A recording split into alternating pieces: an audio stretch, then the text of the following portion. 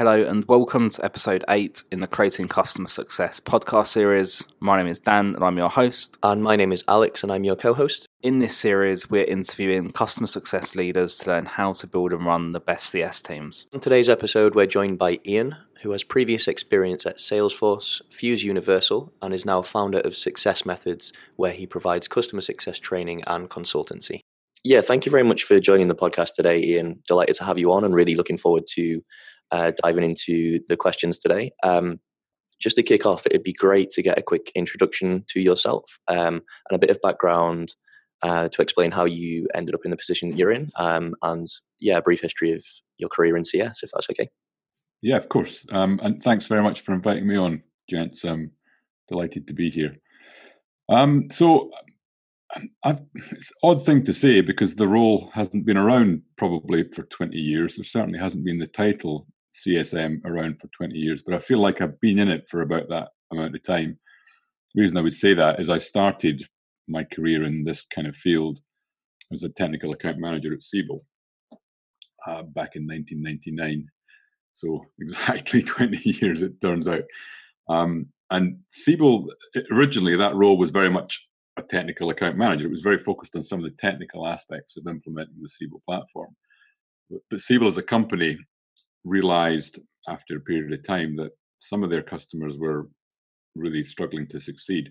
So they set up a team. That team was called the Implementation Effectiveness Team.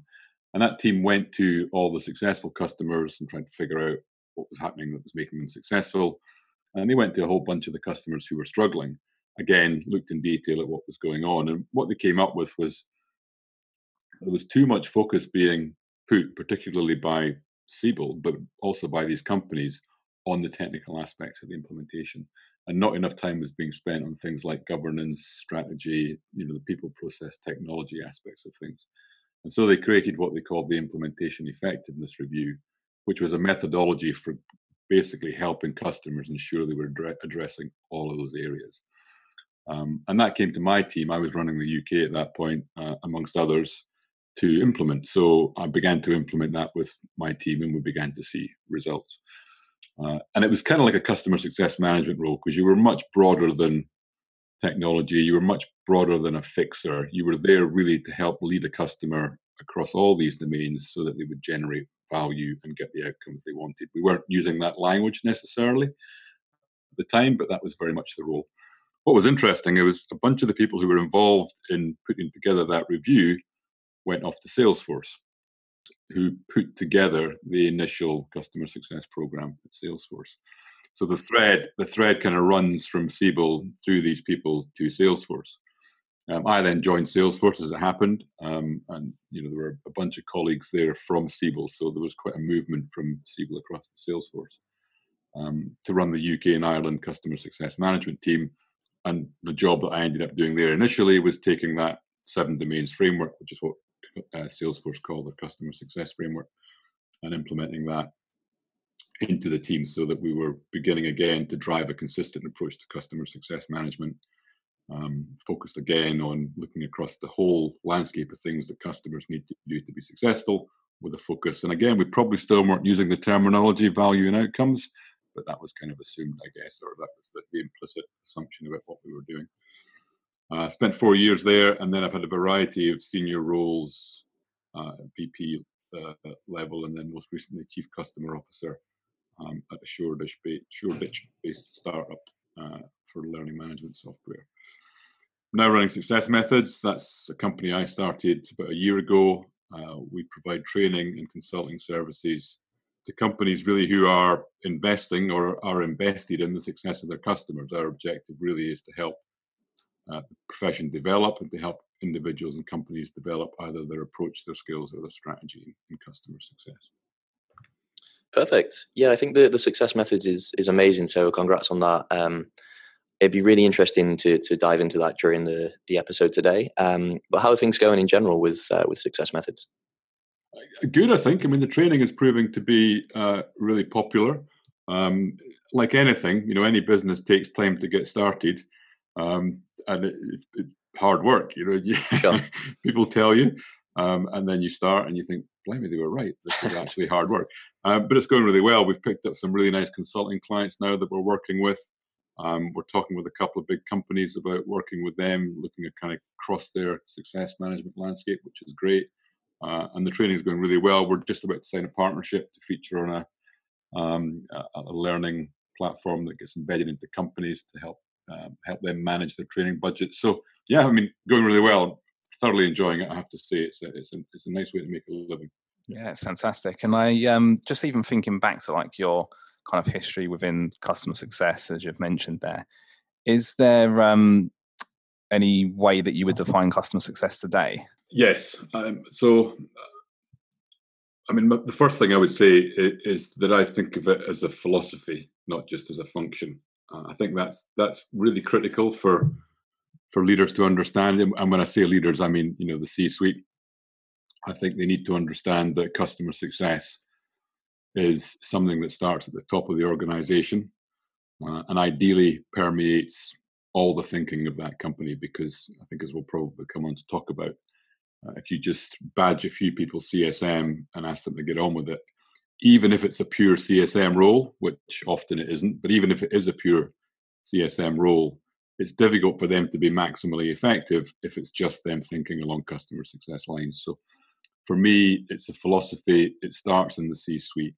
And to be truly focused on customer success, I think you have to orientate your company around a key principle that underpins that. And that would be the belief that if you deliver value for your customers by understanding the results, which in customer success we often call outcomes, I guess, that matter to them, and you do so in a way that allows you to measure and demonstrate or prove, if you like, the value that you're delivering, and you're building satisfaction in the process because you're doing it in a way that is respectful and trustful, then you will see high levels of renewal, expansion, and advocacy.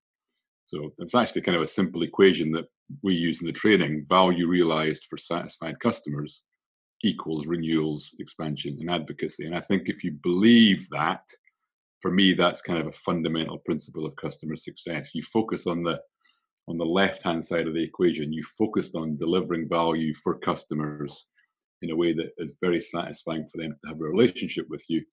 Then you trust that you will get renewals, expansion, and advocacy. If your thinking is all about the renewals, expansion, and advocacy, you're thinking about what's happening on the right-hand side, you're potentially going to miss some of the critical stuff that you would do to really focus on the customer and on their value. So I think it's vendor-wide, first and foremost. I think it's all about the measurable success of customers and the belief that that's going to lead in turn to success for the vendor. Then if you take the specific role of the CS function, I think there's a couple of things there that are really critical. So for me, the CS function is, firstly, it's about orchestration of the full range of resources you have across a company to ensure customer success. So doesn't mean owning all the functions, doesn't mean leading all the functions, but it does mean taking a lead on ensuring that all the right things are being done at the right times by the right people to make sure customers are successful. And a great example of that is a contact I have on LinkedIn who's gone as far as to work with their finance department to minimize the friction associated with billing and invoicing. I think that's brilliant. I think that's really thinking like a holistic CS leader. It might seem like an edge case, but that's why I like it, because somebody who's got as far as thinking about how we make our finance process customer friendly is really thinking about a CS leader. Yeah, I think that's really great, actually, because even just like from conversations we've had, I can't remember who said it, but it was or talking around like owning the moment. And I guess that is a moment that we have with a customer that is probably sometimes not thought of traditionally within customer success with regards to like the billing and any frustrations that can come out of that. So it's really funny that you would use that phrase. So my partner, Matt Rimmons, who works with me at Success Methods, he loves that phrase, owning the moment. And we actually have that exact phrase on a slide in our in one of the presentations we deliver on the training, because it's critical, isn't it? Somebody has to own every moment. Otherwise, what's the opposite of that? It's not owned. So what's going to happen? So yeah, I love that phrase. And I guess the second thing then I would say about the role of a CS function. So the first thing is that orchestration. So, and I don't know that CS leaders give that enough thought space, if you like, because you've kind of got to step forward and say, I'm going to think about and make sure all these things are happening across the organization. It takes a level of boldness, but if it's not customer success, often it's not happening. So I think it's a real opportunity for CS to really, build an established and strong footprint in an organization, is to take some of that leadership around the orchestration piece. The second bit, and kind of the critical bit, the core part of the role for me, is bringing to the customer directly, and ideally using some kind of structured framework so that you ensure delivery is consistent by CSM and by customer, which it's often not, right? Often it's delivered out of the head of the individual CSM. So you get variation in how customers are treated and variation in how the CSM operates. But if you're using some kind of framework or structured process, you've moved a little bit from the art towards the science. You're doing that to bring directly to the customer all the knowledge, expertise, and best practices that you need them to understand and utilize to ensure their path to value is as quick and effective as possible. Once you're getting them onto that journey, then obviously the longer term part is working with them over months and years to ensure not only is that value maintained and realized in the long term, but it acts as a foundation for further gains in value over time. So, that's where CSMs are going to spend, in my view, 80% of the time.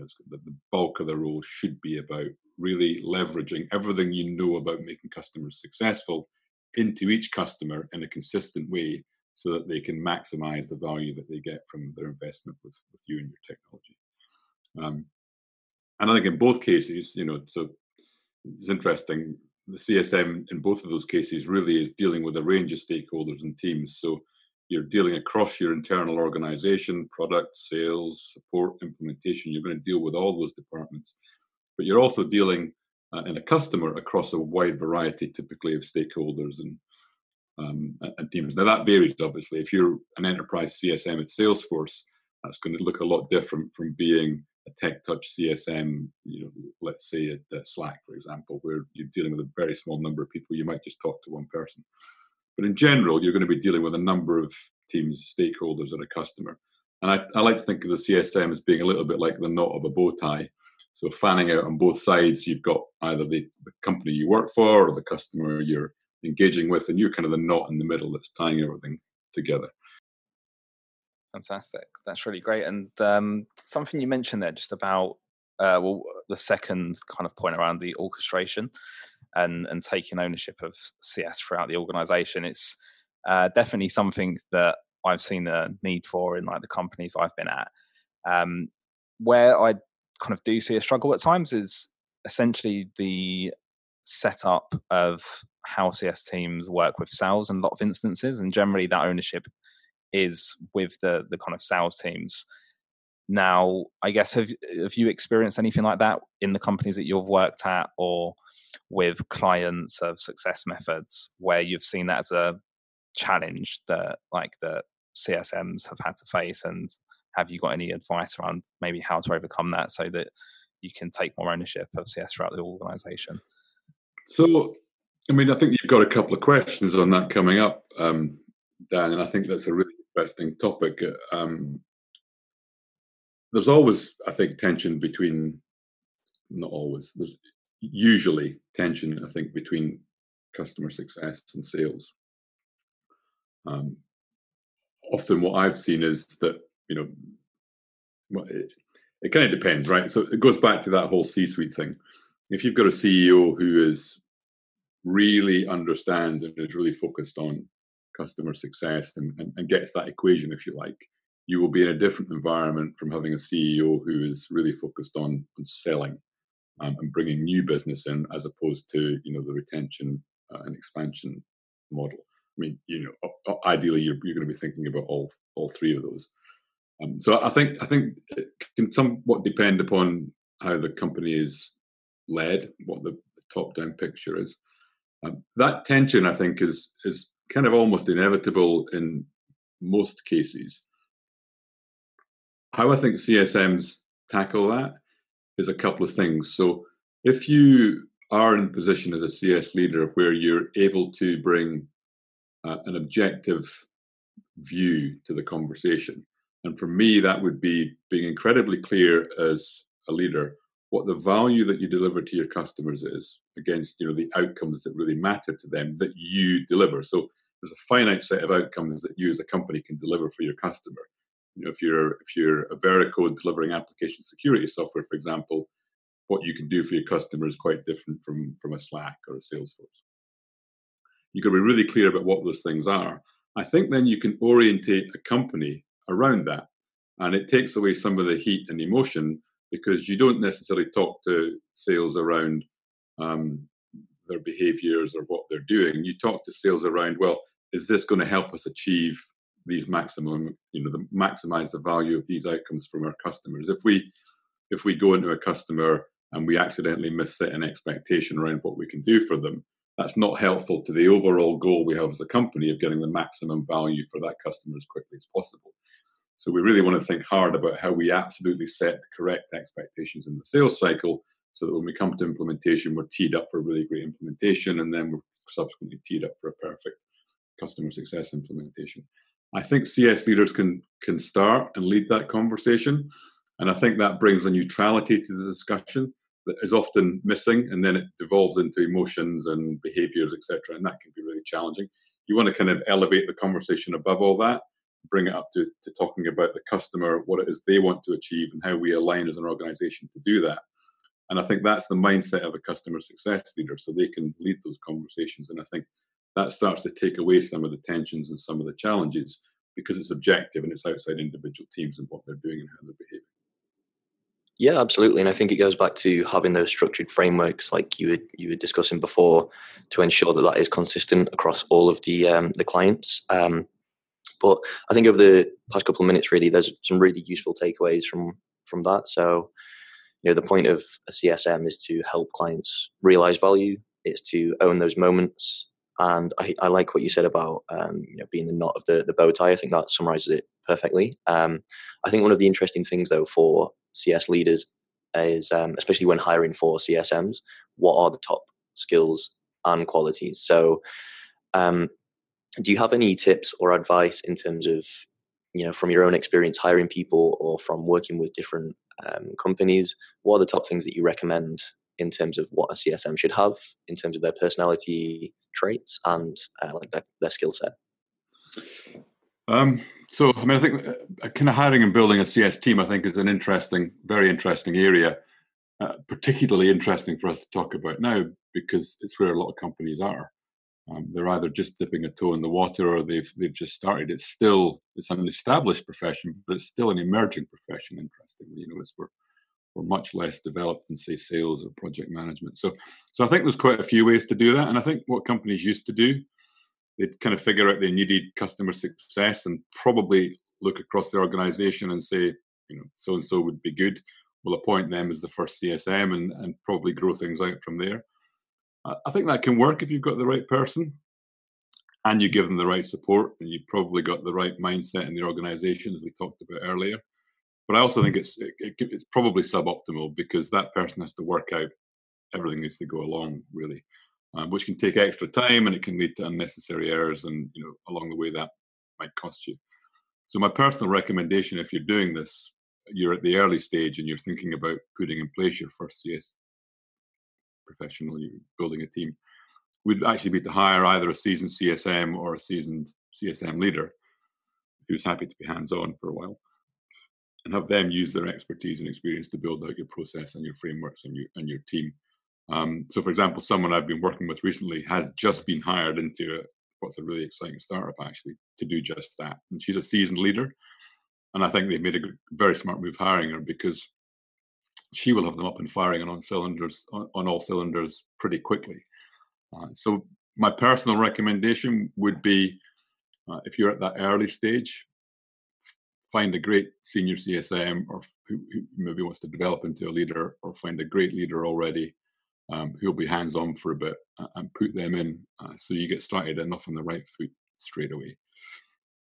When it comes to skills and qualities, so again, we kind of come back to how you define CSM, and this is where it gets very interesting, because in many companies, CSM is a bit of a rebadged sales role. And if that's what you want your CSM to be, then you need to hire for sales skills and all that entails.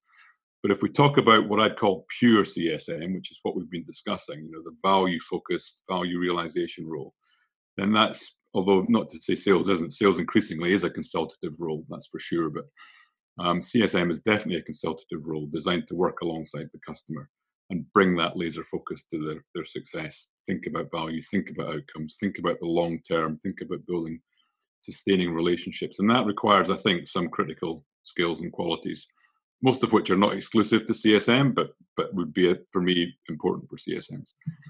And I'm probably going to do these in a way that is a little different in terms of the ordering that you might expect, because I have a perspective on this which maybe isn't exactly the same as others. But for me, I think a critical characteristic or quality is curiosity. And the reason that I say that is that I firmly believe to be effective as a CSM, you need to be really interested in your customers. You need to really want to get to the heart of what matters to them.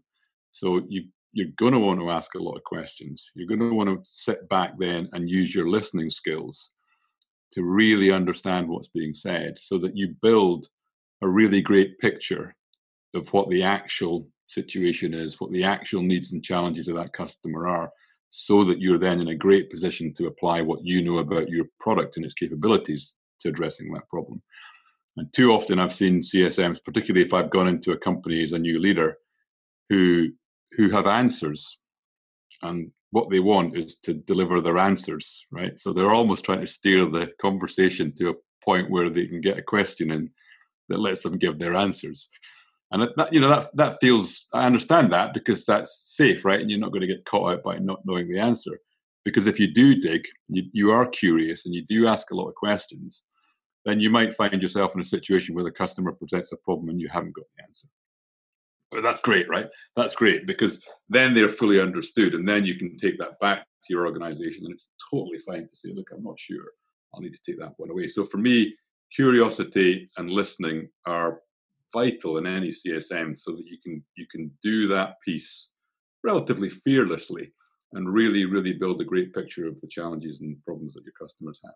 Yeah, I really love that. I think it's something that's come up a lot, actually, from the interviews that we've done so far. So firstly, curiosity is something that's come up a lot, but then also feeding that in with active listening. And I like the fact that you also touched on the asking the right questions. And I think with your traditional CSMs, because they may not have come from a sales background, questioning doesn't have that much of a focus sometimes, in terms of like developing those soft skills around like how to really question and uncover the information that you need sometimes. Traditionally, you get a lot of training in that, around that, with like sales roles. So is that something that you do in like the training, like really focusing in on questioning? Or is there any way of which a CSM could improve like their questioning skills, how they aren't like ask open-ended questions, etc.? So that's that's a brilliant question. We don't formally teach questioning skills on the training, although it is actually something I'm working on as a separate thread right now, because I think it's so critical. Which is why I think testing for curiosity is really important, because if you've got curiosity, you haven't lost that natural motivation to ask questions. So many kids get that knocked out of them in school, for example, these days. And we do live in a kind of answer-orientated society. So if you test for curiosity, and the simple way to do that is to make sure you're really probing and giving opportunities in interviews for people to ask lots of questions. If, at the end of an interview, I basically had a rule as a hiring manager. I would ask people if they had any questions. And if they had no questions, I almost certainly wouldn't hire them unless they'd asked loads in the run-up to that point. But I really want people demonstrating curiosity in interviews, because I think that helps to make up for the fact that we don't really teach people how to be really effective questioners. I mean, if you think about that in your career, have you ever really been taught in detail how to put together and ask really great questions? Probably not. But curiosity massively makes up for that. And I think you will tend to find that if you're thinking about testing for that in interviews, you're finding people who are asking the right kind of detailed or leading questions to get you thinking and talking. So we try and encourage that in the course. A lot of what we do is is actually workshop type stuff where we are posing questions and we're trying to get people to really kind of focus on how you would get to the nub of things. So they're asking themselves a lot of questions and we're trying to provoke that. But no, we don't formally teach it. But watch this space though on that, because I think that's a vital topic. I think for me, it's oftentimes it's the second question really that is that curiosity. So the first question might be something like, what are you aiming to achieve? What would be your success criteria? But then the second question would be why? What is that going to impact? What is that going to help you to then do internally? And that would be the CS side of it, really, not just understanding what they want to achieve, but understanding what's driving it. Where does that need come from? And I think that's the deeper level of curiosity, really. And I think that's brilliant, because when you're searching for that, you uncover all sorts of stuff you didn't expect. If you take that first question and you take the answer at face value, you have a surface view. If you do exactly what you've suggested and you start digging for reasons and the thoughts behind it, not only will you find out more and develop a deeper understanding, you'll probably help, which is one of the great things about really good questioning, you'll probably help that person to clarify their own views. Because in the process of articulating it to you, I mean, you've probably experienced this yourselves loads, they'll look at you and say, oh, I hadn't thought of that, or, yeah, that's a great question. That's you helping them to structure their own thinking by asking really pertinent questions, which feels to them great, right? People, although that might not seem like a good thing, people love that generally, because most of us actually want to get to the reality of what we're dealing with. So I think that's another really important, and thanks for bringing it up, really important aspect of curiosity and good questioning is it's not just for your understanding, it can be for the other party just as much. Yeah, I think the other thing as well is also like the environment of which you're asking that question in as well. So when people talk about like active listening and listening skills, there's definitely a focus on understanding obviously what they're saying and what it means, but I guess there's also an element of like the emotion behind it as well. So understanding the person that's describing the situation or their pain points, whatever you want to refer to it as. Are they stressed out? Is it something that's really impacting them, or are they more like positive about that? And then obviously, I guess that then feeds into, we'll probably talk about this later, but things like doing a health check and the CSM's like gut feeling about that client or that relationship that they have. Completely. I mean, just a little kind of preview into what I'm working on. So I'm working with somebody, and she talks about this as being, there's three kind of elements to the pyramid around questioning. There's content, so what it is you want to discuss and understand. There's context, so what's the environment that you're dealing with, what's the person, where are they, what matters to them. And there's communication, so how do you actually combine those two things into an appropriate set of conversations and questions to get the results that you look for. So I think context is vital, and it's great to hear that brought up again. Perfect. So obviously we've talked about the hiring skills and the well, I have a few more. So curiosity and listening, kind of for me, vital. I'll rattle through some of these because at this rate we're going to be here for about 4 hours. Time management, I think, is really important for CSMs. You have to be able to manage your time well, and I think part of that is being able to say no or to redirect clients. One of the things I've seen a little bit too often, maybe, and it's hard, but you've got to kind of tackle it, is CSMs spending their time with low-value, demanding clients at the expense of the quiet, high-value ones, and that's easy because CSMs like to be busy, we like to feel needed, we like to get things done. So working with somebody who really wants to work with you can provide all of that dopamine you get from doing all of those things.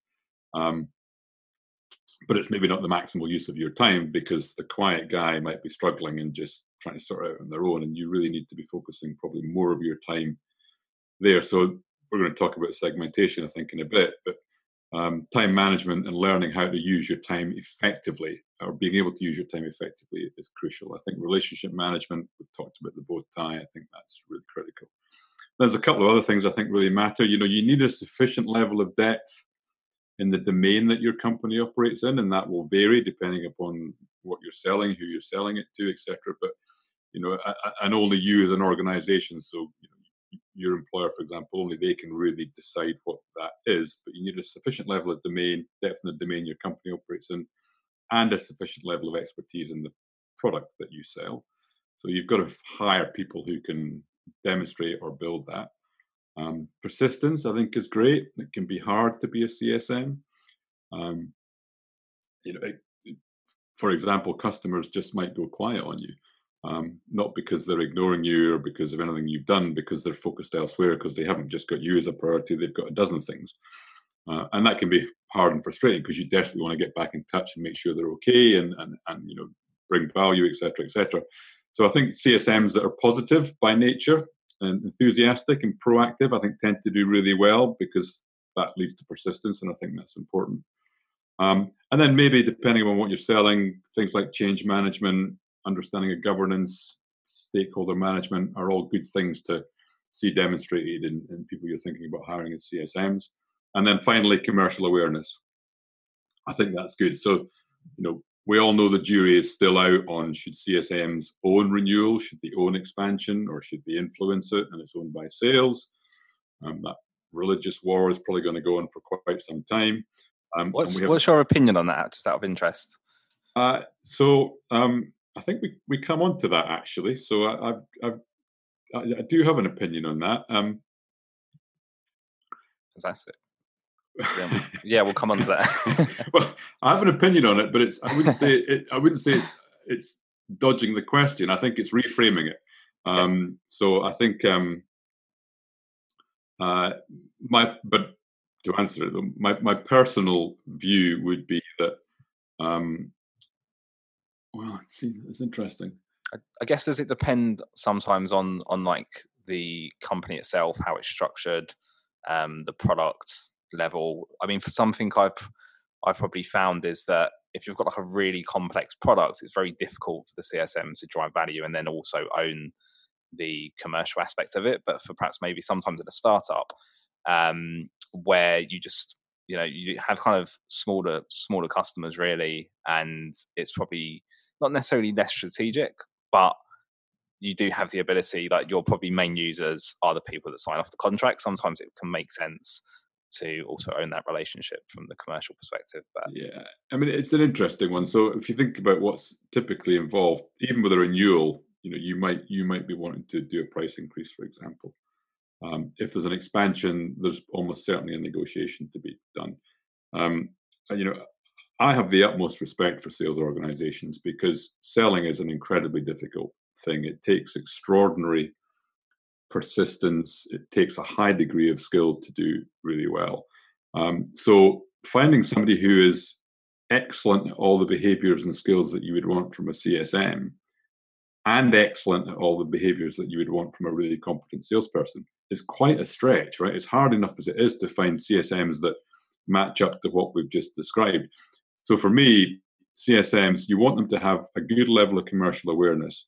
For me, at a minimum, they should be able to spot opportunities and do some level of qualification and nurturing.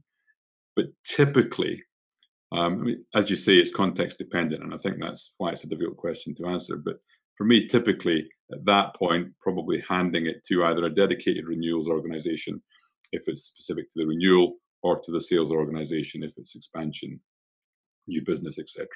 The Salesforce model is an interesting one there, for example. So they have a dedicated renewals organization, and typically what would happen is 3 months out from the renewal, you'd have the CSM and the renewal manager talking in detail about the customer.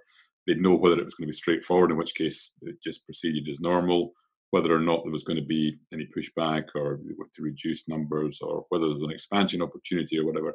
And depending upon what was happening, you would maybe bring in the sales guy if there was expansion, and they would lead that. If it's going to be a difficult renewal, then you would certainly have the CSM and the renewal manager spending time together on it. Maybe even the salesperson would get involved in that if it's going to be a challenge. So I think it does vary and it does depend. But I do think it's hard to find CSMs who are fully meeting the requirement for customer success management anyway, because it's quite demanding, because the role is quite broad in scope. Layering on really good sales skills to that and saying that CSM should own expansions or renewals. For me, that's it's going to work in some places, but in a lot of places, that's going to be a real stretch. Yeah, I guess potentially one of the downsides is maybe changing the focus of the CSM. So I think we've had this discussion on another episode, but if you do put a target on them or a quota or anything like that, then that's probably what they're going to focus on the most, instead of what we've spoken about before in terms of implementing that philosophy of helping to realize value. They're probably more interested in, going back to the equation that you mentioned, really, the right-hand side, which is the renewal and the expansion. They're more focused on that side of it rather than the value side of things. Yeah, well, exactly, and I think that's right. Plus, you also run the risk of confusing your customer about what your CSM is there to do. They're going to be spending lots of time on the left-hand side of the equation, and then suddenly they context switch to the right-hand side and they start selling. I think that's confusing for customers. It's a bit of a whiplash type thing. Whereas if it's the conversation becomes, well, we've delivered all this value, actually, and you're a trusted advisor kind of status, I think we could actually do a bit more for you. There's this group over here who might really benefit from this module, or actually we've got some new capability you're not using. I think if we deployed it in this way, there could be great value. You can have those conversations as a CSM. I think you can do that as a trusted advisor. But at that point, pass it to sales when the customer says, actually, you're right, that's really interesting. And I trust you because you've helped me get so much value. So I'm going to take that seriously. At which point then, in my world, I would tend to want to introduce sales rather than have the CSM run with that opportunity. Yeah, I think I do like that structure. The only thing with it, who would you say would own the relationship? Would that be kind of CS in terms of driving the outcomes, the values, like the QBRs, or would that generally be done by the perhaps maybe account manager / salesperson who would own that relationship and then work with the CSM to deliver value? So everywhere I've been, the ownership is such a loaded word, and we go back to owning the moment. That's the mindset to have, right?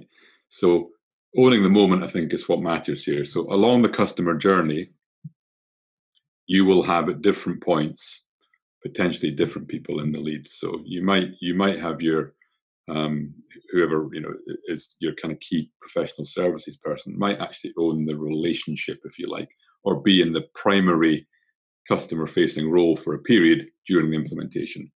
Then that might swap to the customer success manager, who's going to be the primary relationship owner for that customer. But if a sale comes in and you need to engage the sales organization, then they're going to own part of that relationship for a period of time and then maybe step away once the sale is done. So for me, it's not about a once and for all, I own this customer. I think it's more helpful maybe to think about owning the moment. And I think key moments that customer success, in my view, should own is that EBR process. For me, that is all about, this tells you about the company in a way. If the EBR is all about, here's what we can do for you by selling you more stuff, that's a sales-focused view of the world. If the EBR is all about, here's all the value that we've delivered, now let's talk about how we deliver even more value in the future. What are the next set of outcomes we focus on? What are the kind of baseline metrics we have today? What would measure, what would demonstrate success? Oh, okay, great, that's fantastic. To do that, we might need a bit of this software over here. Then that's a much more customer success focused EBR. And I think that's what customers want and respond to. So I'd have CSM owning the EBR moment and the EBR process, for example. But I think it's too difficult, too divisive, and not necessary to say that customer success own the customer. Well, that's just not going to happen, right? The company, the vendor owns the customer, and the moment maybe passes between departments depending upon what needs to get done at any given point in time. No, I really like that, and I think I completely agree, and I think it does go back to what you mentioned at the start around CS being company wide and not just a specific function.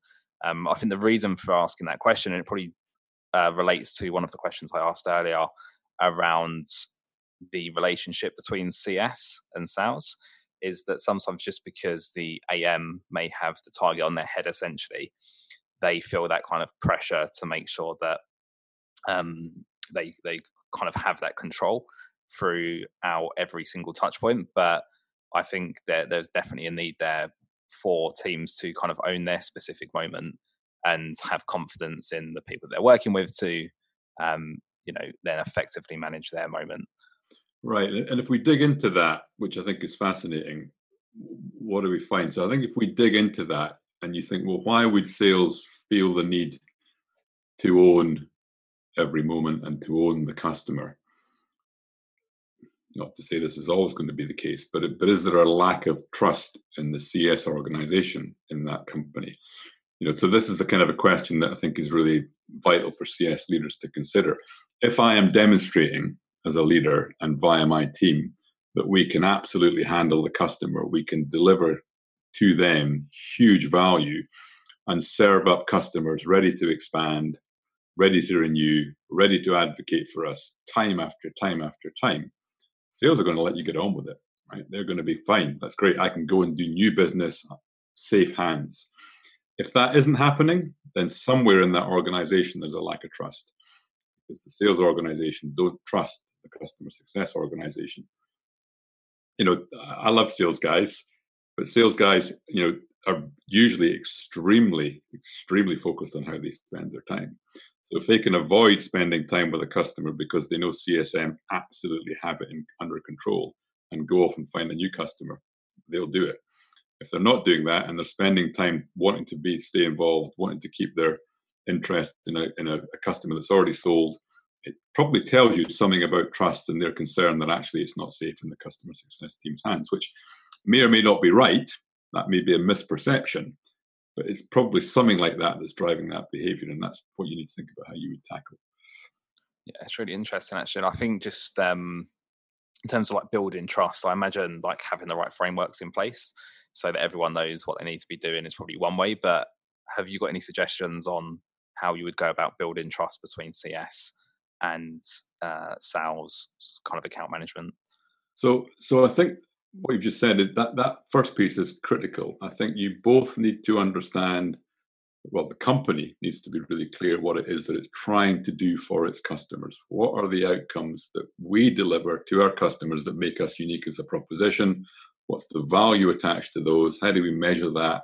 How do we ensure we align ourselves as an organization to make sure customers get the maximum value from working with us? If you do that, as we were saying earlier, I think that takes a lot of the emotion and takes you away from focusing on behaviors and focusing on outcomes and what you stand for as a company. So I think that can help to take away quite a lot of that kind of challenge and tension. I think the other thing is, let's go back to some of the CS skills we talked about. Let's go back to curiosity and listening skills and relationship management.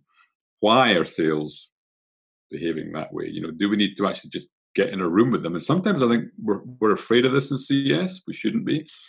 Do we need to just get into a room with our sales colleagues and really dig into this question? What is it, guys? Surely you'd rather be off finding new business. That's what we kind of want to do. We want to grow this company. So we've got renewals handled. Why aren't you off trying to find new business?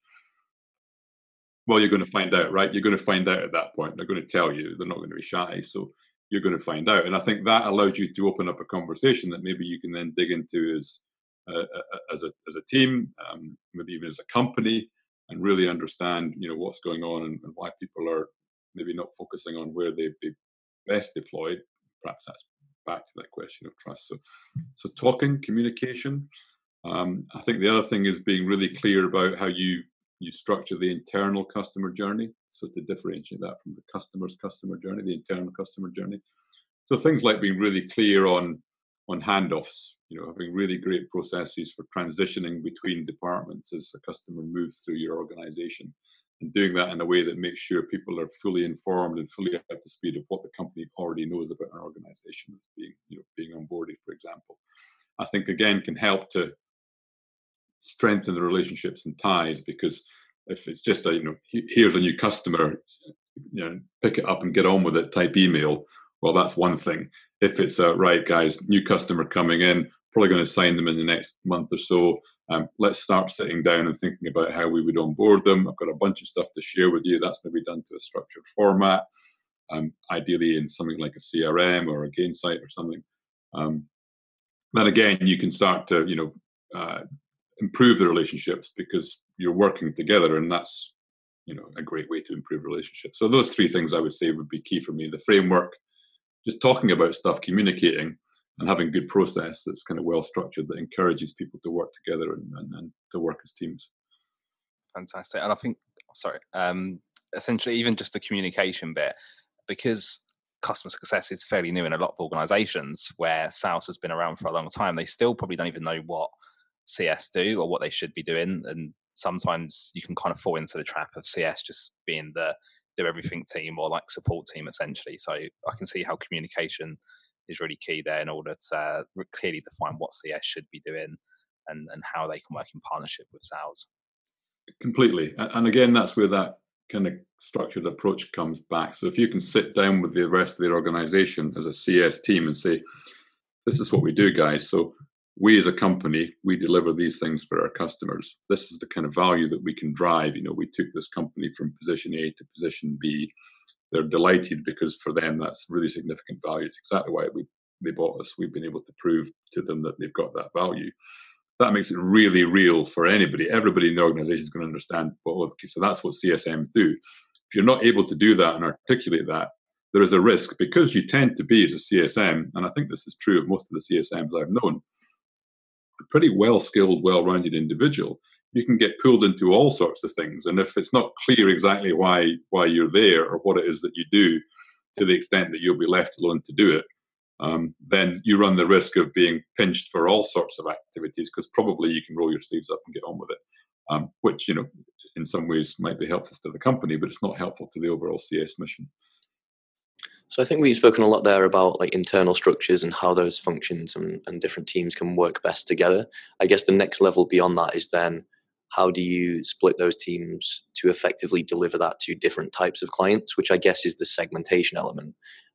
So from your experience and the different clients that you've been working with and consulting with, what are the main sort of processes that you recommend to people in terms of being able to effectively segment their customer base?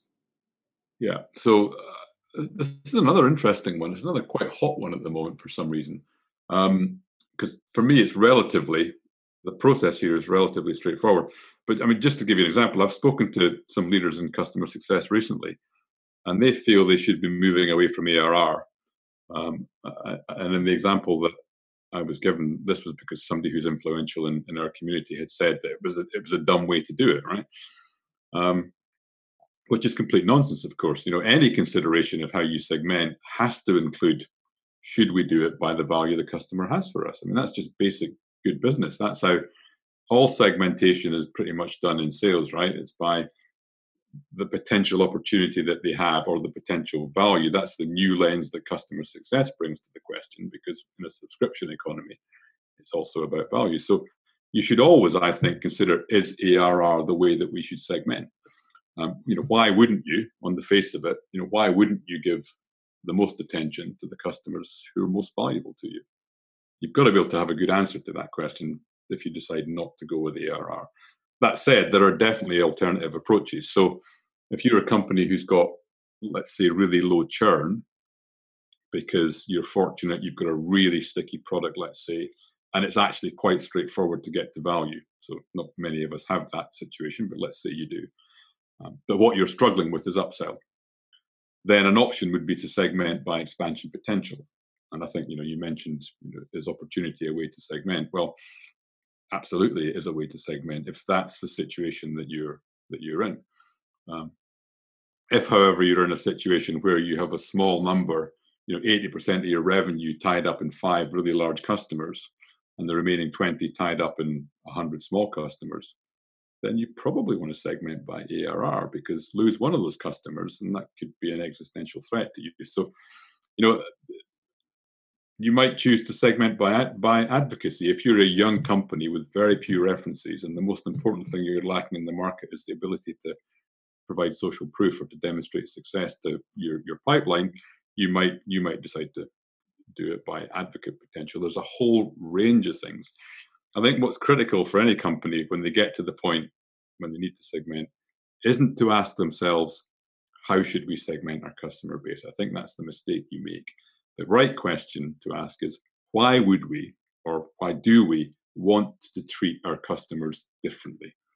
And if you can answer that question, so what is it we want to do that means that we're going to be treating our customers differently? Because the only reason to segment is to treat segments differently.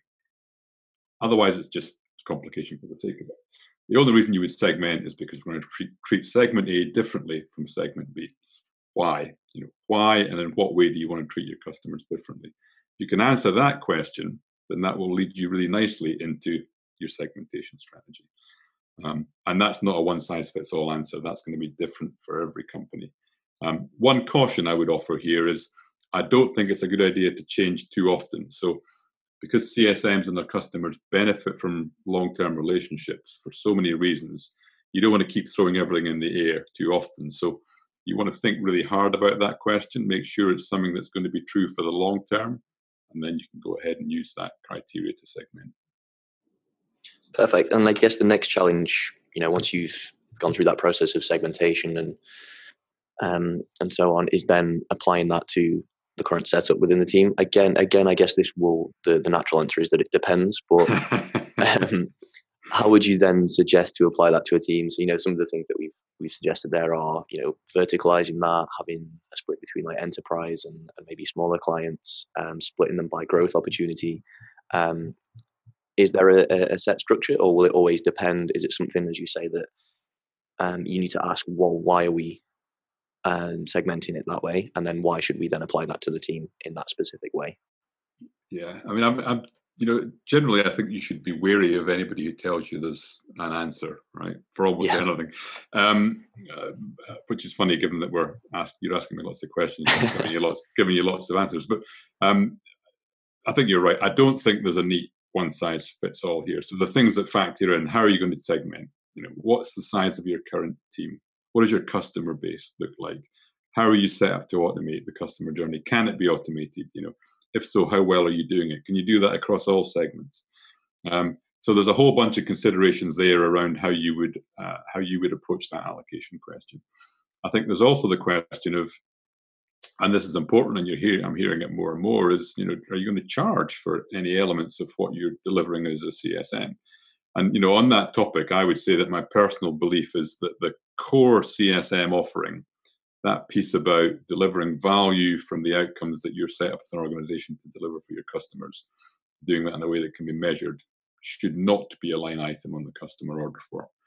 For me, customers shouldn't be able to say, I don't want to purchase that, and so therefore they don't have any CSM.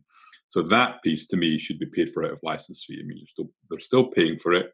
It's just bundled within the license fee. But if you want to go beyond what's needed to assure success for the client, maybe training, for example, or starting to charge for additional setup things that currently you do for free as part of CSM. I think as long as that's done carefully and mindfully, so you don't confuse the customer, and you do ring fence and leave alone that core aspect of the CSM role, and I think that's probably just good business, right? I see no reason why you wouldn't want to monetize aspects of what you're doing to do today's CRM if they're not core to that piece of ensuring that you're actually getting the customer to value quickly and keeping them there and using it as a foundation for growth. So it really depends, but I'll give you a couple of examples of how much this can vary, just to kind of back up why I don't think this is a one-size-fits-all example. So in one of the customer leadership roles, or CS leadership roles I've had, we were allocating to CSMs at a minimum 10 million in ARR. One of the people on my team had 18 million in ARR under management, which was 7 clients. That's one CSM. That's bigger than the revenues of many startups. So whereas in another client, typical CSM had a couple of million of ARR under management, made up of 20 accounts. Both of those options fitted where we were, what was needed. They fitted with how we were segmenting, the size of the team, the customer base, the maturity of the company, the level of automation, etc., etc., etc. But wildly different. 7 clients for 18 million, 20 for 2 million. I've spoken to CSMs who've got 50 clients, and maybe 1 million under management. So it really does depend on so many factors. But I just don't think you can give a general rule. You've really got to think it through, do the hard work, right, to come up with something that you think is going to work for your organization. How are we most effectively going to structure what we can afford to put into the customer success management function to maximize the amount of value we're able to generate in our customer base, based upon how we want to treat customers? I think those are the critical questions.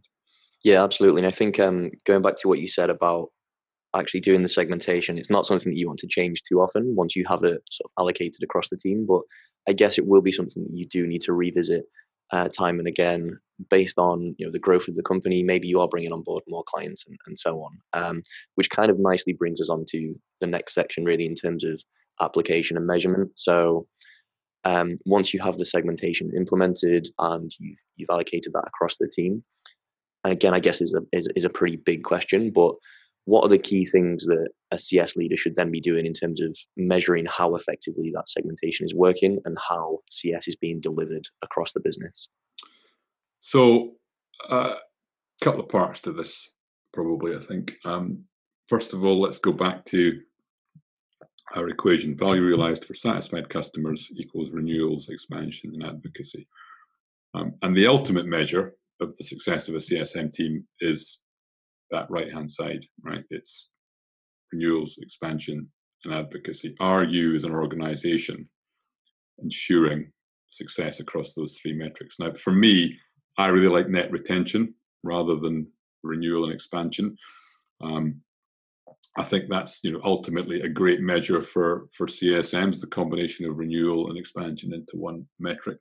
Not to lose sight of the individuals, you still need to be looking at those, because what you don't want is a 60% renewal rate camouflaged by a 50% expansion rate that gives you a net retention of 110. You definitely don't want that. But I think in terms of how you would be measuring the success of a CSM team, maybe in terms of an incentive, then I think net retention and the advocacy they generate are really important measures for the performance of a CSM team.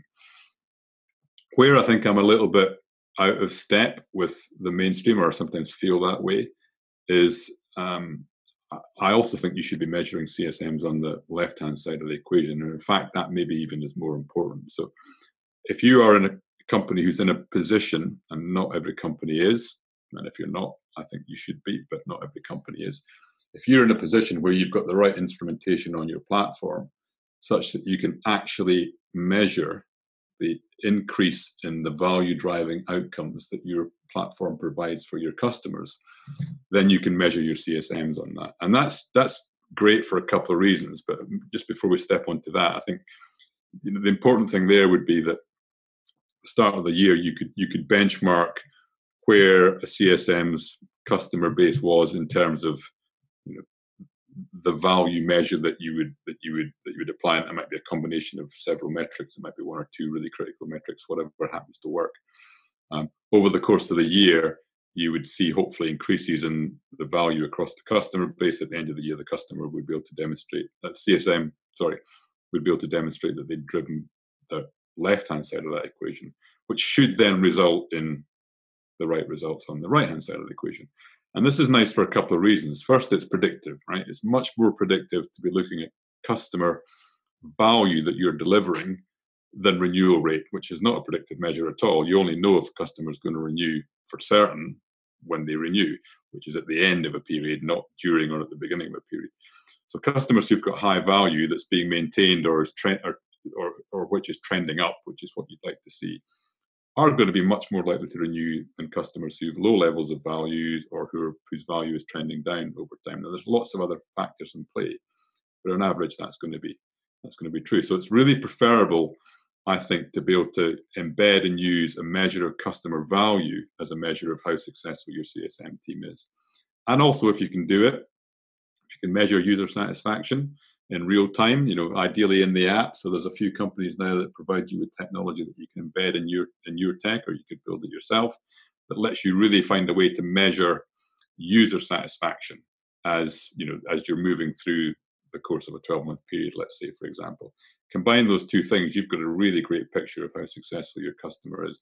Not only can you go to your stakeholders and say, look, your users love us, we've got all the data that tells us that, but look at all the value we've delivered for you because we've got the right instrumentation to show that you're actually really getting a lot of value from using us. That's great because it also solves the measuring CSMs question in a nice way. If you measure CSMs on renewal rate, then at the individual level, that can be quite punitive. So I really favor measuring a CSM team at the level of the team when it comes to net retention or comes to renewal.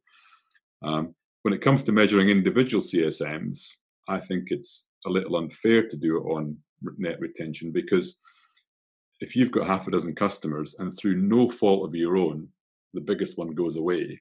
And the kind of test for that is, if we had any other CSM, would it have been different? If the answer is no, then probably there's nothing you could do about it. If that customer goes away, you could be absolutely hammered. And yet having had them be really successful, it could be because they're acquired and the acquiring company has different technology, so they just drop you, or it could be a bunch of reasons. So I think that can be quite punitive. Whereas if you're measuring the CSM directly on how well they are driving value at their customers, then that's unequivocal. An individual CSM is either moving the needle up on average, or maintaining it or moving it down. So I think that gives you a really great way of measuring CSMs in real time on their actual ability to do the job and get the results that your customers want. So I think that's a great personal KPI for CSMs. And I think renewal rate's an important KPI for CSMs, but at the team level, not at the individual level. And just in terms of the terminology around things like value realization, outcomes, etc., I think you kind of touched on it towards the start of the session, but do you think that's something that is starting to become more of a trend, or is it the fact that it's always existed, but people are maybe realizing that is what the focus should shift to? So I think it's a matter of where you're looking. I think that's the bit that I'm not convinced we've all completely got in our head yet. So let me try and give you an example of what I mean by this. So let's say you are an application security company. So let's say you're Veracode, which is an old company that I used to work for. And your business is helping organizations secure their software infrastructure, their technical landscape, whatever it is. One of the things that you can do for customers is help them reduce the number of vulnerabilities in their software. If you think about what needs to happen for that, there's a bunch of things that need to happen, all of which you could describe as outcomes, all of which you could measure as being indicators of success, but actually aren't necessarily where you should be looking. So the first thing you've got to be able to do is make sure that all the developers are able to get onto the platform. So they understand why the software is being deployed. They're told and motivated to use it. They've got an active login. They can find their way to the platform. They can log in and they can start poking around, right? That's building a level of presence. That isn't adoption. I actually don't like the word adoption, but that is not a measure of success. It's a necessary step, but it's only the first thing you need to get done. And if you're measuring that and calling that an appropriate CSM measure or a measure of success or adoption, you're kidding yourself. The next thing that they've got to be able to do is understand how to use the technology. So they've got to know how to upload their code, how to run a scan, how to interpret the results, so that they're in a position to actually go back and make the necessary changes to their code. So they're engaging at that point with the use cases that you provide as a vendor. Again, if you're measuring that and thinking that that's the customer getting value, you're kind of kidding yourself. And I think that's where a lot of companies are. They're measuring engagement with the technology. But the next step for a user of Veracode is for the developers to take that report and then leave the platform and go off to their IDE, make the necessary changes to the code to, let's say, reduce the number of cross-site scripting errors or SQL injection opportunities, the things that would make software code vulnerable. Then come back to the platform, rescan the code, and see that the number of reported vulnerabilities has reduced. So over time, if you are able to trend down for a complete organization the number of security vulnerabilities in their code and measure that, now you're delivering value. Now that's the value that you as an organization really bring to your customers. So if you're measuring a CSM across their portfolio on the number of people logging in, you've got a very different picture from if you're measuring your CSMs across the portfolio on the reduction in the number of lines, the reduction in the number of software vulnerabilities per 1,000 lines of code at their customer. And that whole piece of getting to value is much more complex and much more demanding than getting people just on the platform or just running software scans. It needs management reinforcement, it needs education, it needs training, it needs support, it needs all sorts of other things. That's all part of the purview of the CSM and all part of what separates a great CSM from an average one who's getting the customers to value rather than just to say engaging with the use case and running scans. So I don't know if hopefully that makes sense, but for me, that's where I'm not sure as a profession we're all thinking about it yet in those terms. Beyond that, of course, you've got ROI. So you might well be able to relate to the fact that you're reducing the number of the number of defects in 1,000 lines of code. There might be some ROI savings there as well because you're using technology to highlight defects rather than peer review, for example. So there might be some people savings you can relate to specific ROI.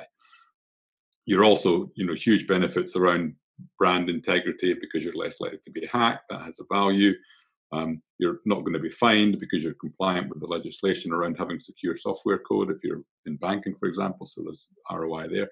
So you can go beyond that value into ROI. That's sometimes a difficult leap to make, but often there are ways to get at least to indicate that you're delivering ROI in pure financial or kind of those very high level terms that companies would kind of consider objective measures of how successful they are as a business. So I think there's a way to go here, guys, and I think it's thinking about it in those terms is really, I think, going to help people focus on what really matters to their customers, and therefore how we take them on their journey up through presence and engagement with the use case, really to value and then ultimately to ROI. Yeah, I think you make a lot of good points there, especially around sometimes there is a very heavy focus on things like adoption and usage, but as you mentioned, it goes far beyond that.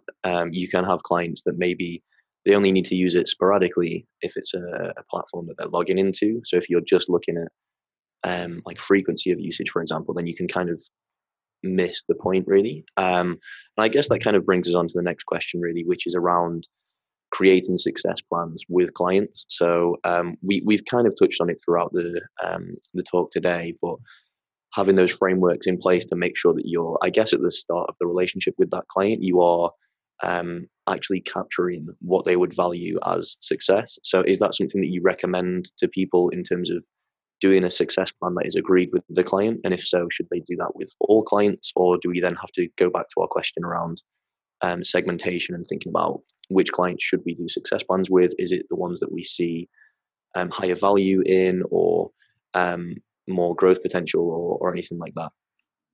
Yeah, so great question. When we talk about segmentation, I think that one of the critical things to think about when you're segmenting, and you're going back to that question of, why would we want to treat our clients differently? One thing to really keep in mind is that you want to try to be differentiating by delivery, ideally not by content. Meaning, for example, that if you have a process that you want to take your customer through that explains to them how to get to a valuable outcome. For an enterprise customer, you might do that in a half-day workshop, for example, but you can't afford to do that for Tech Touch, so you might invite them to a webinar and have 50 people on it. But the content that you're trying to communicate and the outcome that you're trying to get is very similar. You can just afford to invest more time in the most important customers and actually trying to get them to that point. And I think that's the same thing with things like EBRs and success plans, which for me are two sides of the same coin in a sense. I think the EBR deck and the conversation that you have in an EBR sets the big picture strategy for the period of time between EBRs. That's going to involve senior stakeholders as well as the operational people that you work with. The success plan for me then reflects the specific activities and the status of those for each of those strategic initiatives during the period that you're actually trying to make the changes take place. So EBR, big picture and strategy. success plan, boiling that down to specific things we're actually going to do day to day, week to week, and how we're going to measure it to see if we're progressing towards achieving those agreed initiatives, so that in 3 months or 6 months' time, when we sit back down for our next EBR, we can actually reflect on a great deal of progress because we've actively managed it. So for me, those are the relationship between the two things. I think having a concept of how you are going to make a customer successful is something you should have for every customer. How you do that for an enterprise versus a tech touch customer is going to be very different. And I think it's harder as you get lower down in terms of as you get to kind of the more scale business to do that in a really successful way. And I think that's where technology can really help you. You can be using tools to expose sort of generic success plans and having those linked to the resources that customers might need to progress. And so the amount of actual time you need to spend with them can be reduced significantly as a CSM, which is what you need to do when you're dealing with 50 customers rather than 5. And I think what helps here really, again, is that concept of a framework. So actually having it clear across the organization what we deliver in terms of outcomes, what the value that we have is, and having CSMs so well versed in that they actually, and we'll talk about this I think in a minute again, but that they actually lead the conversation at the customer around, what is it that we should be doing together. They bring a great deal of thought leadership and content to those conversations rather than necessarily asking so what do you want to achieve question and seeing where you go from there. I think you can come at that from a different angle, and you can say, look, this guy's, given what I know of you, given what what it is that you've bought us for, here is what I think we should be thinking about. And the customer is probably going to embrace that and say, great, that's a fantastic starting place. Now let's talk about how we do that. And you'll tweak and evolve. But you give a customer a really great starting point if you show up with, these are our outcomes, this is the value, this is how we do it. This to me feels what's relevant to you right now. Let's talk about what we actually should do together, rather than, okay, what's success look like for you and how do we get there? That puts an awful lot of emphasis on the customer. And you're not always going to get a great answer to that question. So just thinking about how a CSM can build authority and become a trusted advisor with a client, what would be your advice around building authority for a CSM? Okay, so there's a lot there, but I think for me, there are 3 particular things that you can consider that would really help in this area. I think the first thing is make sure you really do understand your customer. So do your research. Don't turn up unprepared. So show them that you've taken the time to understand as much as you could reasonably be expected to understand about them. Now, it might be a scaling problem there. Of course, if you've got 50 customers, that might not be as in depth as if you've got 5 or 6, but do your research.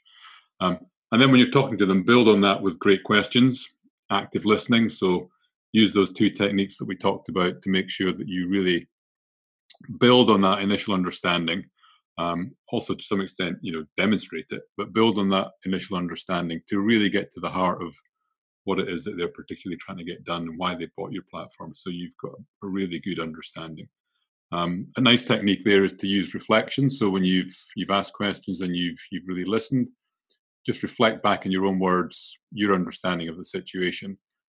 That will allow you to be sure that you've properly understood it, and it'll also demonstrate to your customer that you've taken the time to really listen and you have also properly understood, which will give them, the sense that here's a pretty serious person who really wants to make sure they've got to the heart of the problem. And I think the second thing then is do your best to lead your customer. Don't be led. So we talked about this earlier. And there's a critical point here, which I think is that sometimes CSMs forget that they're in a unique position. They actually have something unique in the room in pretty much every situation. They are, or they should be, the absolute expert in the room on the application of their solution to the challenges and opportunities that the customer has. Nobody else has the breadth of experience in that room. Nobody else has access to all the best practices. Nobody will have thought about and worked out how to genuinely and most effectively apply all that to the to the resolution of their problems. So put that expertise, put that unique skill set at the forefront as much as you can with your customers and use it so that you can help lead them to answers rather than be led by them, which, you know, it risks important things being left out, for example, and it risks, you know, some sort of sticker shock with your customers who might not actually know exactly what they want from your platform in detail. They just, you know, maybe they've been landed with it because somebody else bought it, or maybe they know they need it, but they're not quite sure how to get the best out of it. So put that to the forefront as much as you can, and your customers, I think, will love you for it. And that really does help to build authority because you show yourself as the expert. You know, that justifies your seat at the table and your position in the room. That's great. Yeah, that's great advice, actually. I think it's something that I've come across a lot, especially when you say if a user gets access and they don't really know why they have it or what they should be doing, like just acting as that consultant, sharing case studies, use cases of similar clients, acting as that expert, and almost you kind of have to resell in the need for the products and why they should be using it. So exactly, and I think, you know, you can bring, in addition to that kind of reselling and why, you know, the unique skill set of the CSM for me is the how. You know, so let's establish the why. That's, you know, that's understanding, that's doing the research, but then the how and the what. You know, those, if you think about Simon Sinek's why, how, what. You know, those are the things that you're really the expert in. You know, how do we actually make sure we get to value? How do we maximize that value? That's your skill set, and that's incredibly valuable. You know, that really is. If you can bring that consistently to your customers, you're going to have a major impact on them. And then I think the third thing is actually to be trustworthy, which sounds obvious, but, you know, turn up on time. You know, when you turn up, be properly prepared. Do what you say you'll do. Follow up. If you take actions, complete them. If you give actions, follow up to see if they've been done. And make sure also that you're seen to ensure that your employer keeps their commitments. You know, that can be like herding cats sometimes, but it's an important aspect of the role. And if you do that, again, you're building trust with the customer because they understand that, you know, not about size, but you really do have their best interests at heart.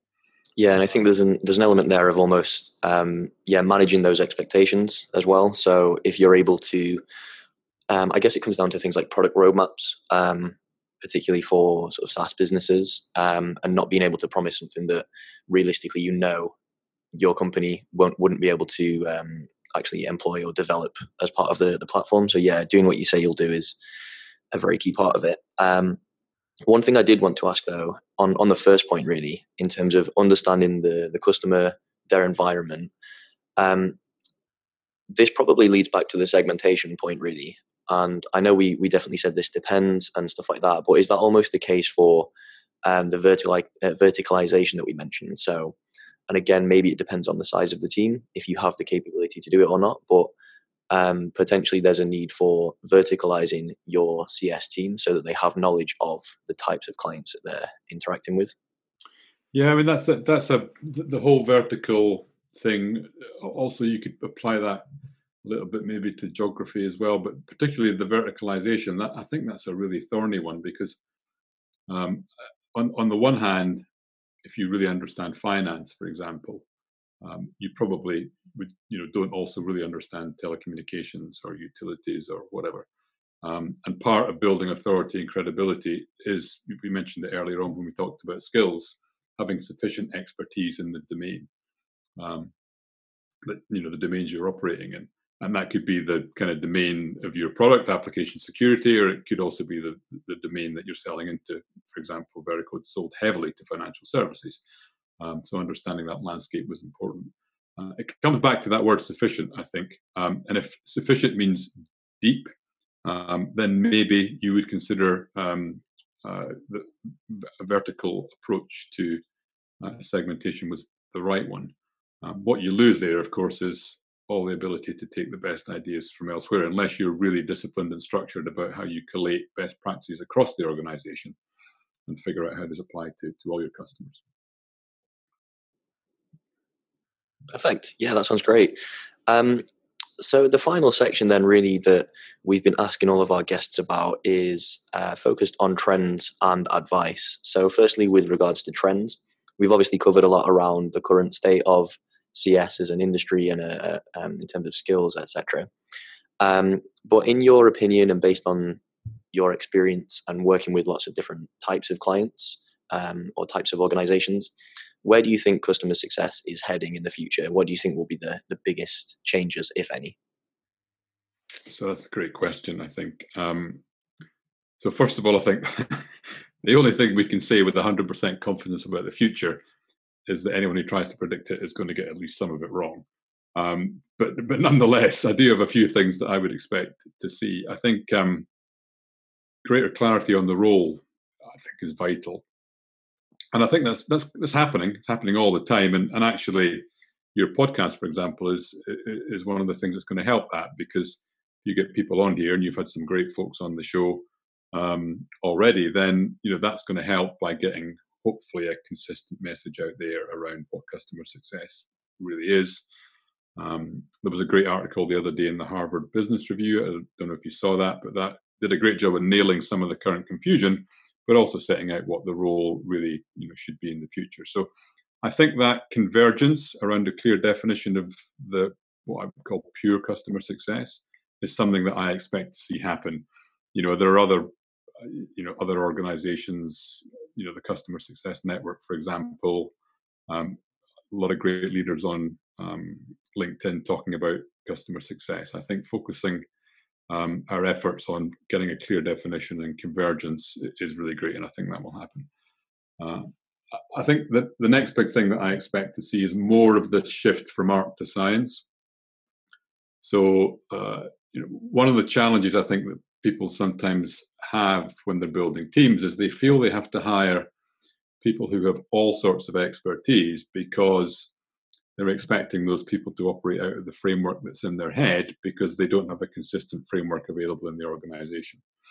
I think as we move more from an art, which is kind of that paradigm, to a science where you've built as an organization a clear approach, clear framework, clear set of playbooks, you've really understood your value, your outcomes, the best practices that align to those, the engagement models that you need to have to make sure you get the right level of delivery for each segment, then you make your hiring a little easier, because you haven't got to hire people who are deep experts everywhere, because you support a lot of what they need to do with that framework. So that is going to widen the pool of people available, I think, and make it easier for us to hire and build teams, which we're going to have to do, because I think CS is here to stay, and it's going to grow. So that shift from an art to a science, that will include far greater use of data and analytics. I think so. You want to be able to be sure you can build the best picture of value, ideally with your own analytics, which gives you that great predictive measure of health. I think we'll see more talk of engagements being about value and outcomes rather than about adoption. I think, as I've said, the frameworks thing brings more consistency. Linked to that though, and this is I think potentially a challenge for CS, there'll be more focus increasingly, I think, on how you measure the impact of a customer success team. So right now, I don't think churn retention is a good enough measure, partly because how do you measure the impact on churn? It's really hard to say, well, our churn rate is 5%. If we didn't have CSM, it would be 6% or 7% or 10%. It's really, really difficult to know. So net retention is better. That's one of the reasons I like net retention, because that's more than just churn. That also shows the impact that CSM have on expansion, which is important. So I think there'll be more focus on it, and I think it's something that CS teams and CS leaders need to really think hard about, is how do I demonstrate my value to the organization? Let's talk of a recession, if that were to happen, it's one of the teams that's going to come under scrutiny. So really thinking hard about how we show value. Part of that is net retention, part of that is advocacy, but I also think what we talked about earlier, getting really, really good as an organization, and that goes right back to the product and having the right data and analytics in there around showing how the CS team have an impact on the value that customers are getting from their use of the product. And then once you've got enough data, you'll be able to see how that actually aligns to retention and expansion. And you can start to build a genuine picture of the impact of CSM on an organization's revenues ultimately. So I think, that's a big thing that I think will happen, this focus on how you measure the team. Also linking back to data, I think, is increasing use of AI and machine learning, I think we'll start to see that. There's already at least one startup out there thinking about this. Gainsight just came out with their predictive analytics stuff. And at the moment, if you're building a health score, you might have, the NPS score in there. You might have something around CSM sentiment. A lot of people capture that. You might have some usage-based adoption measure. Maybe you'll even have some support type thing in there. I've seen that around SLAs and whatnot. And you mash all that together and you give it weightings and you say that's the health score and you look at that as an indicator. That's a start, and it's often a good start, but it's not enough. It's not deep enough on value. It's not going to be applied rigorously. So particularly if you've got that CSM sentiment thing in there, that's very, very subjective. So I think companies who are really smart now are thinking about how do we prepare ourselves by building a platform that does have the right data, does have the right underpinnings, if you like, for us to actually bring in some sort of AI or ML, an algorithm, especially one that can be trained over time, can look at far more data than we could as humans, would find patterns potentially that we might miss. And I think that what that then brings is a level of insight into customer health that's, an order of magnitude better than you get with your typical health score today. And you can't do that unless you've got the data. So any company that's not thinking now about how do I instrument my platform for customer value, not only misses out on a lot of what we've talked about already in terms of how you demonstrate that to the customers, they're going to miss out on the real opportunity of having great insights into the health of their customer base coming out of that good data with things like AI and ML. And what's interesting about that is we go right back to segmentation now, which is maybe you can start to segment on insight. And I think that becomes really fascinating. So if you're a CSM with a portfolio of 5 customers, and you can use that deep insight that you get from a health score, maybe from a trained ML, looking at a whole raft of data that tells you this customer is really doing well, they're succeeding pretty much, on their own. We engage a little bit, but actually they're doing brilliantly. You can keep a fairly light eye on those guys. You might have a couple of those in your portfolio, for example. And then you might have a couple where you can really see that things are not as good as they should be. You can potentially ramp up your engagement with those guys and really dig into the detail. And of course, you turn up with fantastic insights to share to explain why you're there. And so what you might find is we can start to segment effort, not necessarily allocation, but effort much better based on a really good understanding of health. So I think that whole AI, ML, analytics, insight, value piece all together is a fascinating area for us as a profession. And I think it has a value that's really broad across the organization as well. You can see that playing into case studies, sales conversations, and all sorts of stuff. So, I kind of really urge anybody thinking about this to make sure you're really close to your product team and you're really thinking hard about how can we properly instrument our platform so that we have the data that we can use for all these purposes around the health of our customers, insights into where effort needs to be applied, etc., etc. Yeah, absolutely. Yeah, I completely agree with all you said there. I think the point around data is huge. A lot of software companies now, the main focus really for them is data and providing data to their clients in one form or another. So it makes complete sense to then optimize that and be data centric or data driven internally, as you say, to create those sort of health scores. But even on your point around frameworks and playbooks as well, I think that's something that sales teams are really fantastic at. There are hundreds and hundreds of techniques, playbooks, etc., that exist for sales and account management and stuff like that already. And yeah, it would make complete sense for customer success to follow suit in that, and obviously provide the answers to basically the majority of the questions that we've been through today, really. Yeah, I think you're bang on there, bang on. So I guess that's it. I think for me, those are probably some of the key things that I see. I think CSM really should be a vital function in the future for any organization that lives or dies by the value that it delivers to its customers, which is pretty much every company. in the end. So I wouldn't be surprised to see it spreading. Well, we're already seeing it spreading out of SaaS, out of subscription, even out of the subscription economy. So I think that trend will probably continue. But with that will come scrutiny, right? That's the other side of the coin. I think we are going to be asked more and more often to really demonstrate our value, be crystal clear about why we're here and why we're needed. So that whole convergence on the role is vital. The whole piece around analytics and insight and value delivery is also going to be vital.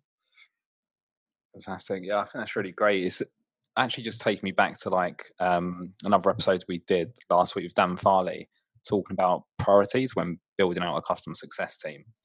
And I guess in terms of that like measurement aspect and putting together the right frameworks, would you say that's probably one of the priorities to consider when building out a team, especially with like limited resource? I would. I mean, I think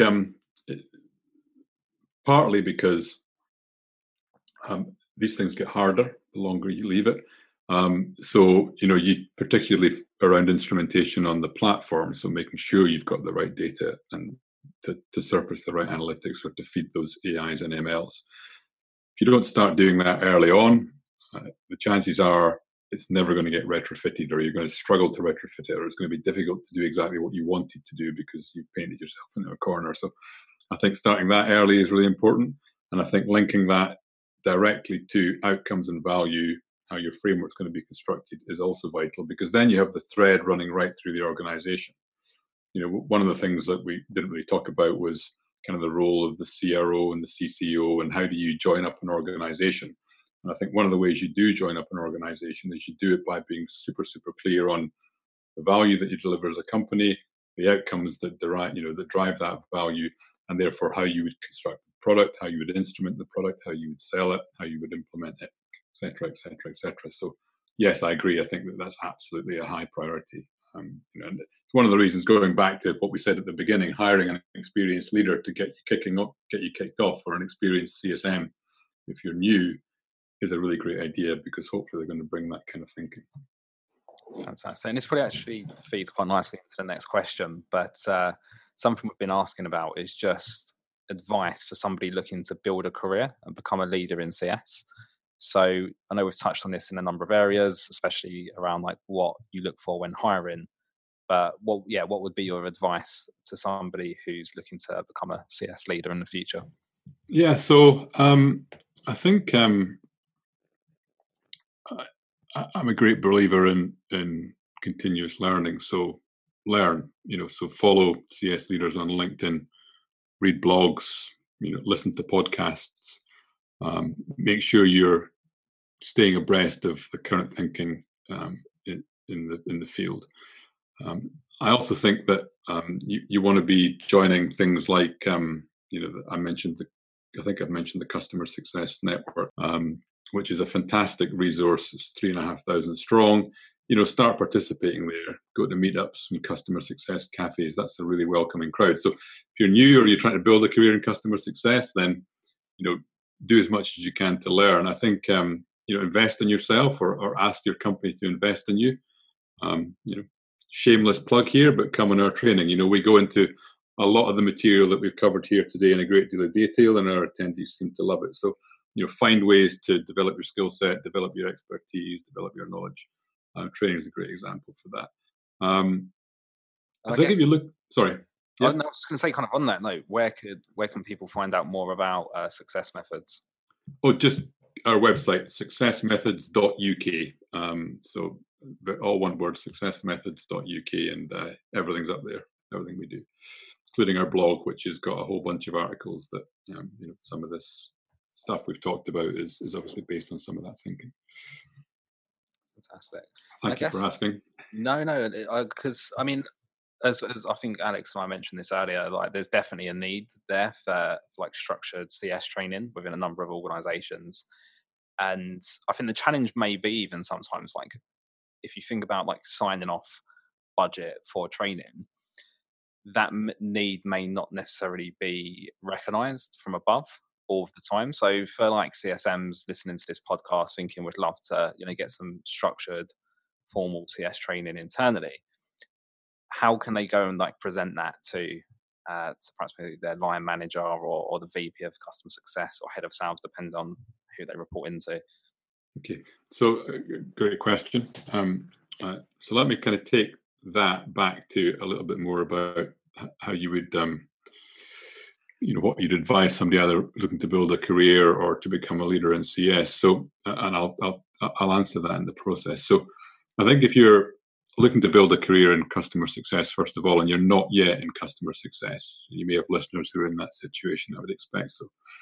Then I think job one is to start thinking like a CSM and actually putting the principles that we've talked about and, the other great guests you've had on have talked about into action. So actually, in pretty much any role that you have in an organization, you can think and act more like a CSM. You can think and act in a customer-centric way. What's great about that is that when you then sit down in an interview with somebody for your first CS role, for example, you've already got a great bunch of things to talk about. As a hiring manager, I'd have been really impressed by somebody who said, well, I've been in product or I've been in sales or I've been in implementation, but here's all the ways I've taken and applied customer success thinking within that role, and this is the impact that it had. I think that's a great way of, even though you're not in the role, getting started. I think if you are in CSM and you want to build your skills and your expertise, I think there's a couple of things. You want to be in a company that embodies what we've talked about in terms of pure CSM. And ideally, you want to work for a great CS leader.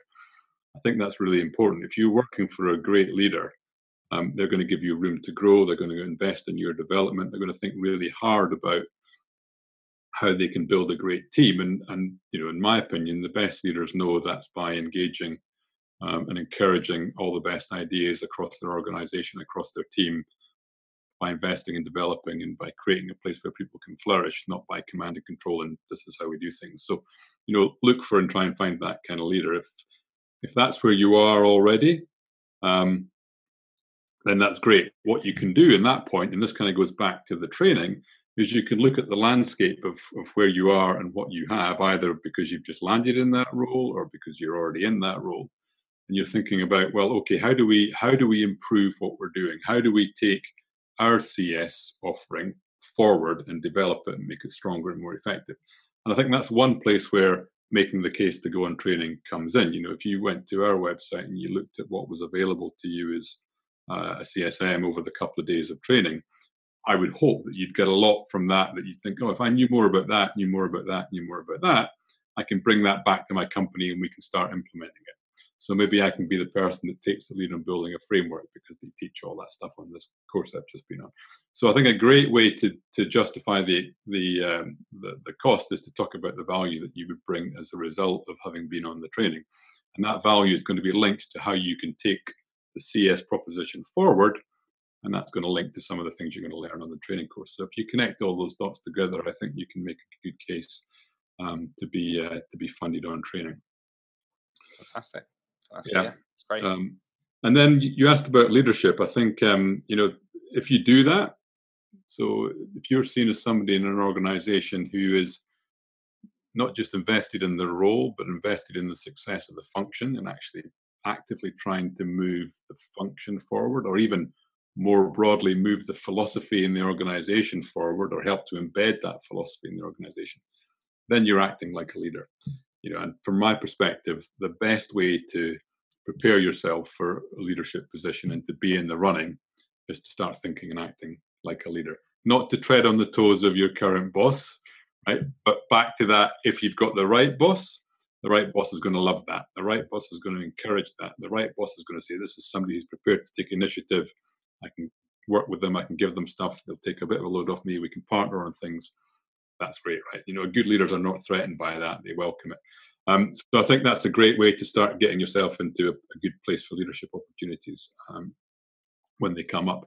And then if you're in a leadership role, my advice would be very much to be that first kind of leader, that encouraging, supportive, collegiate, bringing everybody into the conversation, knowing you're far from the expert. There are great ideas all around you. You want to surface the best thinking and then collectively decide how to go forward.